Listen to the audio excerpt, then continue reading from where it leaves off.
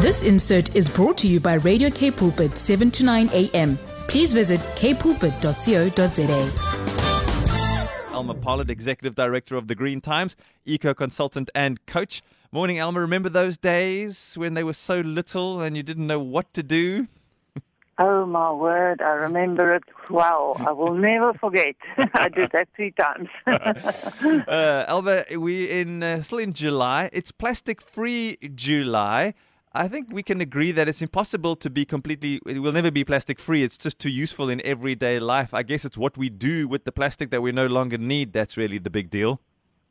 Absolutely. So I wanted to unpack this because Plastic Free July is launched every year, and I have participated in it in the past. And it is a very useful thing to become really aware of your plastic consumption during July. So, to count your plastic waste and to figure out ways in which you can generate less plastic waste and really become more aware. And a lot of people aren't aware yet. So it's a good thing to have a focus on this. So this is kind of a worldwide focus on the pollution of plastic and the need for human change, especially human habits. And also, it's also a time when they look at alternative packaging and try and figure out what's the footprint of the alternatives that could be used. Interestingly enough, this is also supported by the plastics industry, which will be the second half of what I'm talking about today. But first of all, let's just have a look at what they've done, what they're doing at the waterfront, where they've saved the SA Plastics Pact, which means they're researching. 5 restaurants are looking at their single-use plastic and how they could reduce it and design it to be part of the circular economy, as you know, so that it's always reused and recycled and reduced. And basically part of that is to look at the value and therefore also the cost of plastic, so that people don't think the thing is cheap or it's valueless. Yeah. You can just chuck it away. If it's got value, you aren't going to just want to throw it into the environment or even into the waste. So they want to be free of single-use plastics at the waterfront, which is quite an ambitious thing to do. And they've also joined the Ocean Pledge, where they're looking at changing human behavior. So just a couple of very interesting stats. Yes. 8 million tons of plastic ends up in the oceans per year. So 80% of ocean pollution is plastics. Now we know that plastic is also very visible because it's light, so it tends to drift around as well. Now the most common plastic pollution in the ocean, and the top of the list is shopping bags. Isn't that interesting? You would think that would not be the case anymore. Coffee cups and lids, straws, water bottles, earbuds, sweets paper, and takeaway containers. And then South Africa generates 2.4 million tons of plastic waste per year, and that is 41 kilograms per person per year. Now, we don't know whether that's a lot or a little, but the world average is 29 kilogram per person. So can you see that we are really, really bad with plastic pollution in this country and consumption? Wow. So 70% of the plastic waste in South Africa is collected, but only 14% is recycled. So that's much lower than I must say I've had assumed. Only 3%, which is 79,000 tons, lands directly in the environment. And there, of course, it strangles, is ingested, it chokes the sea life, because environment basically means it ends up in the ocean, because the water washes everything to the sea.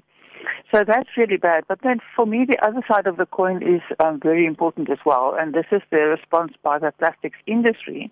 And they say the aim is a plastic-free environment, not plastic-free altogether. Because the problem is not the plastic, the problem is that it ends up in the environment. They are looking at alternatives to plastics and what are their footprints.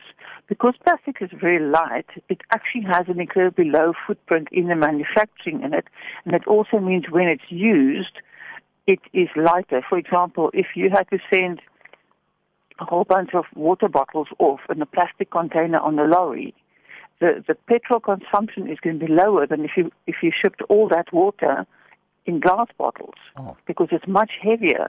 So there's more carbon dioxide and monoxide and more climate change gases into the environment.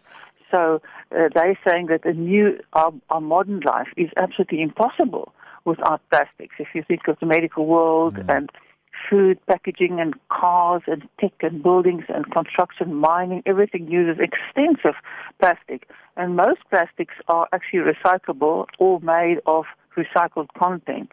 And often the alternatives have 3 times the footprint and are not really even biodegradable. You know, we've spoken about biodegradable, so-called biodegradable plastics before. So, of course, it's more CO2 production, it's more water is used in the manufacture, and it's heavier. So, the CSIR looked at shopping bags, and they looked at 21 different indicators like water, soil consumption, global warming, pollution, job creation, affordability. And of all the alternatives I looked at, the reusable plastic bag had the lowest footprint. Isn't that interesting? So we can't just say all plastics are bad. If I look at straws, plastic straws have half the footprint of paper straws. And paper straws have 3 times the global warming impact that plastic straws have. So you see, for a full understanding, this is an incredible material. We just have to make sure how we use it and where it ends up. So the problem is how we dispose of it, and also in South Africa, a big issue is that our waste management system is broken. They've even discovered that in 2021 there has been no improvement in waste management in South Africa at all. 35% of South Africans use communal dumps. Now, you know what those look like. That's what they have in the townships, where really there is no proper waste management at all. And 1.6% have no facilities. So actually in South Africa, the problem lies with how the waste is managed. And I think that's where the focus should go now. Yeah, Elma, thank you for that. A quick question for you, connected but slightly disconnected, since you've shared with us so thoroughly on what's going on in Plastic Free July. Seeing the heat wave in the UK, hearing a comment yesterday of reaching 40 degrees in London, measured at London Heathrow. It's the highest temperature they've ever recorded. And whenever I hear these things, I think of you first. The moment I heard them say that, I said, I wonder what Elma Pollard would say about this and climate change. Well, I have a daughter and she told me yesterday, "Oh, Mom, it's so hot here," because she always complained about the heat here, and now she's there, and now it's also hot there. So, it's incredible, and I just think, my gosh, what type of summer are we going to get? I mean, we've now had heat waves in the winter a couple of times this year for the first time ever, and therefore our big fire as well, you know. So, we are definitely, it's bad science. So we need to continue to do what we can do. And if you're unsure of what's really going on, you've heard Elma's got all the information, all the statistics. She knows what's going on, and the stories you'll find on thegreentimes.co.za. Stay informed, stay up to date with what's happening, and be part of the solution. Elma, appreciate your time this morning. Have yourself a really great day. You too. Have a blessed day. Bye. Bye. This insert was brought to you by Radio K Pulpit, 7 to 9 a.m. Please visit kpulpit.co.za.